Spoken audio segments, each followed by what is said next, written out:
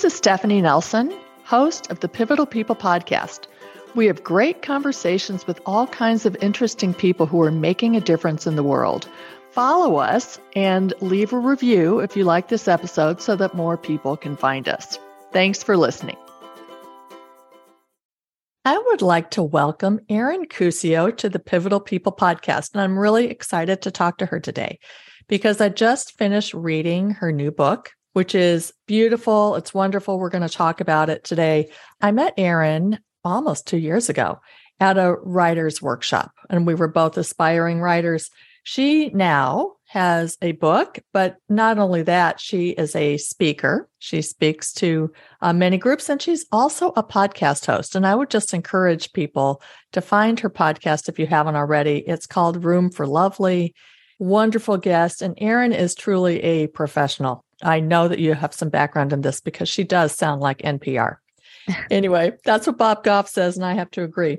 Erin's also a mother of 3 boys, so she's busy with boys. She is a wife. She is a co-business owner. She and her husband own a restaurant.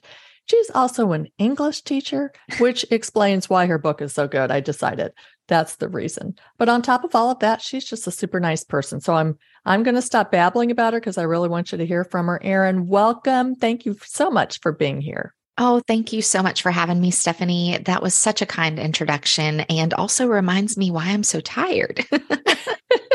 You should be tired. Let's get right off the ground and talk about how your journey started. You know, I saw you a couple years ago. We all got inspired by Bob Goff, and then you went home. Tell me, how did this all start for you? Yeah, I have written for years. I loved writing ever since I was a little girl. And I always said, okay, maybe one day I would like to write a book. And when the opportunity came up to go to the Oaks and to do that writer's workshop, it just felt like a really great opportunity that I was going to be able to kind of gain some clarity about where I wanted to go with my writing. And I did. But I was still really afraid when I came home, and I wasn't quite sure what my next steps were going to be or how that was going to kind of morph into the next thing. And so the next easiest thing was to start a podcast. And so I started there and just kind of got that under my belt. And I sort of held my feet to the fire and said, in the spring, I'm going to get this podcast off the ground. In the fall, I really want to write this book. And so there had been a story sort of brewing in me for quite some time. And I was able finally towards the end of last year to piece it all together in a way that I think only God could do. These are his words, and really pull the thread of the way that he has woven my life together through all of the circumstances that I've been through. And it's a beautiful book because you are just really honest about your experiences, not just recent experiences, but childhood experiences. One of the things I thought, Erin, as I was reading your book is so many people say, I want to be a writer.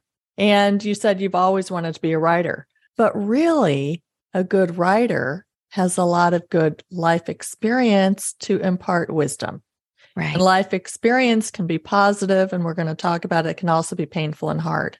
Right. And I think as a writer, it's really generous of you to open up to the hard places, because even though we all experience different hard things, that is helpful for everyone who reads it. I took all these notes while I'm reading your book. You are younger than me, but you are wiser than me. Oh, goodness. And I appreciate that. You talked about your family experiences. And what I thought was fascinating was that you grew up in a town of 1,500, 1,600 people. What was the number? There was about 1,500 people in the town that I grew up in. So it was really, really small. And I mean, it sounds like this idyllic childhood. You're with the cousins and the grandparents and your family's all around. And your husband was also from a relatively small town. And you raised your kids there. And then you picked up and moved. What a growth experience that must have been. Absolutely. You know, being from a small town like that, people just don't move away. It's very unheard of. The ones that do, I think they move away and then they're never heard of again. But for us, we even said we are never going to move away. And God just kind of had other plans and began to stir something inside of us that sort of called us to a different path than we had originally expected. And now looking back, I'm so grateful that he gave us the bravery to walk that path, because I can see so much of his goodness in the move to another state and in just completely kind of upheaving our lives for something totally different than we expected. And then even COVID hit. So you Right. move, you've got the 3 kids. Now all of a sudden, wow, you made it through that though. Yes, we did. And that was kind of a really special time for us. For the bulk of the time that we lived in Louisiana, especially when the boys were young, my husband worked away a lot. And so there was a lot of time where I certainly wasn't a single mother in the sense that he was very much involved in our lives. But in the day in and day out, it was kind of me and the boys a whole lot. And so when we moved here to Texas and we had that experience of COVID hitting and the world shutting down and all of us kind of being quarantined and confined into this space, it was really a precious moment for our family because it was the first time in our lives where we were all home and all together as a family. My husband's job, he was still able to go to work, but he was home every single night with us. And we were able to just really enjoy that experience and build a super special foundation for our family, which I think was really important for us. Well, that's neat. And one of the stories I loved was the story behind the title of your book. Can you share your grandmother's story? I love that. Yes, when I was a little girl, my great-grandparents were still alive and they were very much a part of our lives. We would kind of do weekly visits where we would travel the countryside and go and visit at all of my great-grandparents' homes. And at the end of all of their beds, they had these crocheted afghans. And so the older generations had woven these blankets and put them at the foot of the bed. And as we got a little bit older, my grandmother decided that she was going to make a blanket for each of the 6 grandchildren. And she would start by taking the yarn. We each got to pick out the yarn that we wanted with the colors that we wanted, which was really special. But she would start by taking it and completely unraveling the whole entire thing, stretched out across the house. And then she would wind it back up together and she would put it on this new ball where she could work and weave it into something really beautiful. And I remember asking her one day why she did that. And she said, "Oh, I've got to work out all the knots before I can weave it into something else." And that kind of just stuck with me. And as I got older, I realized that's it. That's what life does. Sometimes we become unraveled. But oftentimes it's through those experiences that allow us to untangle knots inside of us and then weave it all back together into something beautiful. And we can all relate to that. I mean, you talk about in your book, and it's Unraveled, you talk about the whole idea of pain and joy being able to coexist, which is, I loved your room for lovely being your mantra before you ever even had a podcast. Right. And that comes across in all of your communication and your writing and your speaking. Tell the world what room for lovely means. Well, it kind of started as a joke, honestly. We have 3 boys, and I am just a very, very girly girl. And so I'm just a whole lot of femininity bouncing around in this house full of stinky wild boys. And so anytime I would want to make a beautiful tablescape, or I would bring flowers in from outside, or do anything that was just a little bit more representative of loveliness, I would say, "Oh, Mom's making room for lovely." And then it just kind of stuck as a mantra in our home that I was making room for lovely. And I realized eventually that that room for lovely is really the way that we've got to live our lives, because so much of life can be wild and tumultuous and sometimes stinky and hard.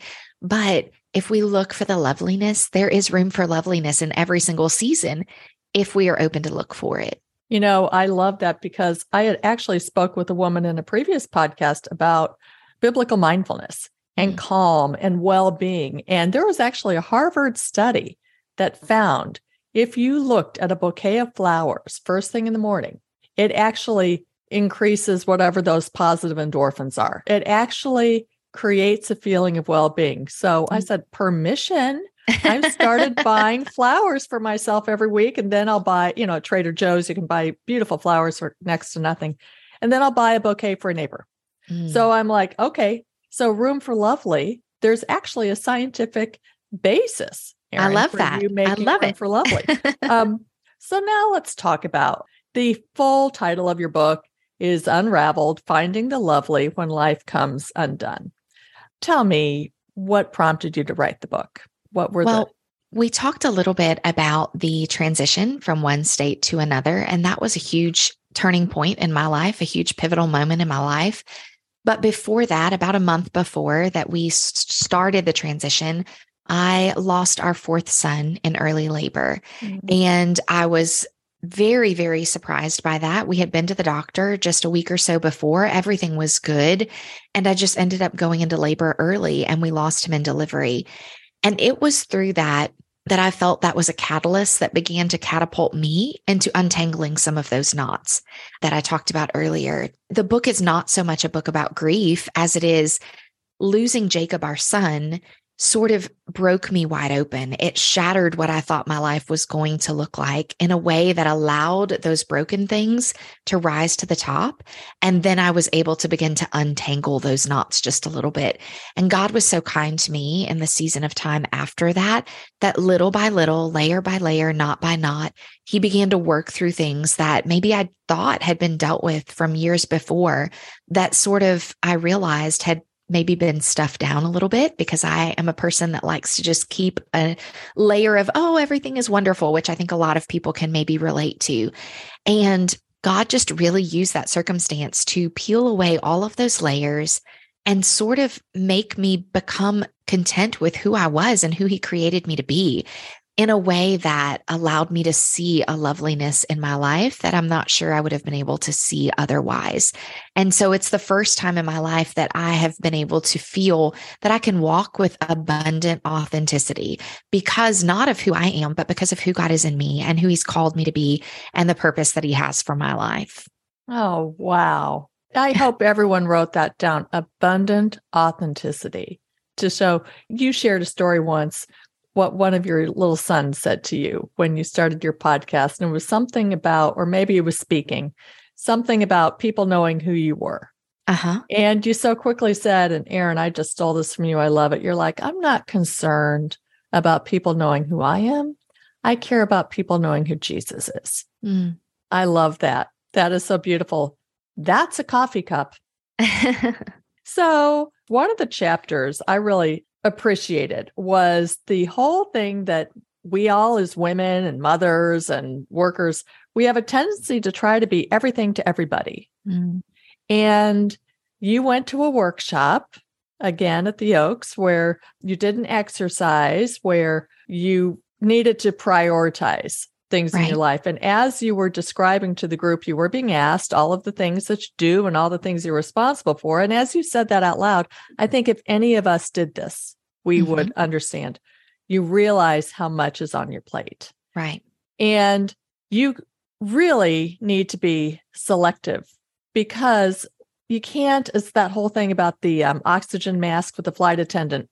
You need to put your own oxygen mask on before you can put it on your children. You have to take care of yourself to be healthy. And if you're running yourself ragged, we're not good for anyone. But you have this beautiful quote. It is this: we must press ourselves to allow even good things to slip through our fingers, so that we may hold a firmer grip on the things that matter most.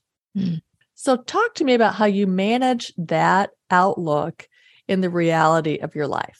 You know, Stephanie, I think it's really interesting, because I'm coming to you today in a season of life where I have not managed that really well. It has been a really hard, busy season where I've been completely overworked and overwhelmed. But I think the advice that I would give is that it's okay to have those seasons. In fact, we probably are going to have those seasons of our life where we just have to run hard, right? I'm just at the tail end of writing this book and getting this book out into the world. Well, of course, this has not just been the most restful and relaxing season of my life. But we cannot perpetually live like that. We cannot live in a continuing state of running hard all the time, hustling hard all of the time. And so for me, I can see on the horizon, the book is almost out. I'm almost to the end of a couple of different obligations that I've got on my plate, and I can see rest on the horizon. And that's really what is holding me tight to finish running the race that I've got in front of me. But not that long ago, I realized how many hours are in a week, which seems like a pretty simple concept, right? But I realized that we only have 168 hours in the week. And when I looked at it from that perspective, when I fully grasped that number, I thought, surely this cannot be right. Surely there's got to be more somewhere. But there's not. There's only 168. And so I think it's so important for us to remember that every single time we say yes to one thing, we are pushing something else off to the side. So if you're saying yes to any kind of obligation, any type of commitment, even the good things, you have to be aware of the idea that you are pushing other things off to the side to make room for that yes. And if the things that you are pushing matter more than the thing you are taking onto your plate, then you really need to evaluate if that yes is worth it. And that does mean sometimes that we have to let go of the good things. There have been many things, even recently, that God has pushed me to let go of that are good things, but we cannot do it all. And we will live exhausted and depleted if we constantly try to continue to do it all. I love that. That's exactly right. Because so many times the reason we say yes to things isn't necessarily, at least for myself, I was talking to a girlfriend about this yesterday. It's not necessarily that it's such a good thing. It's that we have a hard time saying no to that person. Mm-hmm. Yeah. We don't want to disappoint that person. We don't want that person to think less of us. And, the whole thing about boundaries, I love it. No is a complete sentence. Right.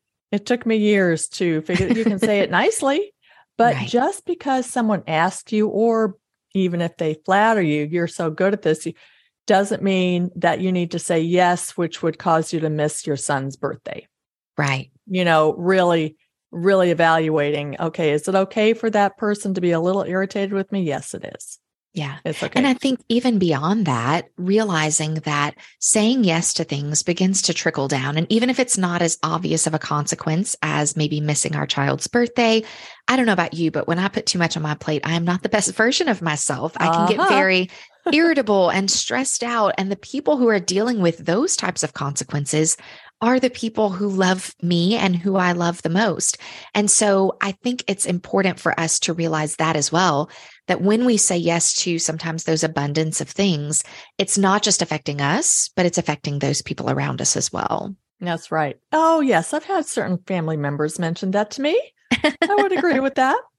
So I hate to, on the heels of what we just talked about, and this is not pressure, I love watching your journey. I've watched it over a couple of years. What is next in terms of I'm not saying put more on your plate, but what are you looking forward to coming up next? What's the date that your book comes out? My book releases on May 2nd, so Okay. I'm really excited to get that out into the world. It kind of feels like the end of a pregnancy when you're like, get this baby out of me. And so I'm just so thrilled to finally see it come to fruition in the world and be in people's hands. And hopefully those words will just find their way to the people that need them most. That's the biggest thing. Over the course of the summer, I am just thrilled that I've purposely tried to keep somewhat of an open calendar. And so I'm really looking forward to a small season of rest, but also very intentionally because I can see in the fall some things on the horizon that I'm really excited about. I'm excited about some opportunities coming up, and I want to walk into those not exhausted and depleted, but instead refreshed and ready to do what God has for me. So really looking forward to that as well. Well, good. And you have the boys home this summer. Absolutely. So, yes, which is a full-time and a half job by itself. Full-time. And how old are the boys now? One just turned 8, our youngest, which I cannot believe our youngest is 8 already. And then the older 2 boys have birthdays the first week of June, and one will be 13 and one will be 11. So they'll be 13, 11, and 8. Okay. So that's a full-time job right there, but okay. Erin, we want people to find you. As I said, following Erin on Instagram, it's just so uplifting. You really need to just find her. It's at Erin Cuccio. I've told you about her podcast, and I will tell you that I've listened to her podcast and I'll be like, oh man, that person is so interesting and great. And I've contacted them and then they've come on my podcast. So I'm like, good. Just kind people with insight, just like you. And then your book, tell us how to find your book. Yeah. So right now the book is available for pre-order on my website, which is just book.erincuccio.com. And then on launch date, which is May 2nd, it'll be available on Amazon. And so then everywhere books are sold. And it is going to be a huge bestseller. I know that. Oh, thank you. And, it's the kind of book, I have to tell you, I read it, but it's the kind of book you will give to friends as a gift because it's what we all need and it's comforting. Okay. It's not stressful. It's comforting, but it's also, as she said, it's authentic. It's not just glossing things over. It's okay. We all have, especially as we get older, we all have difficulties, but pain can coexist with joy. There is room for lovely. I love that. Thank you so much. Thank you so much. I wish you the best of luck. And I look forward to talking to you after launch date to see how everything's going. Thank you, Stephanie. I so appreciate it. Thanks for listening today. We hope you're inspired. And if you like the episode, please take a moment to go to your podcast platform and follow us and leave a review so more people can find us. Now go out and be the pivotal person that you are.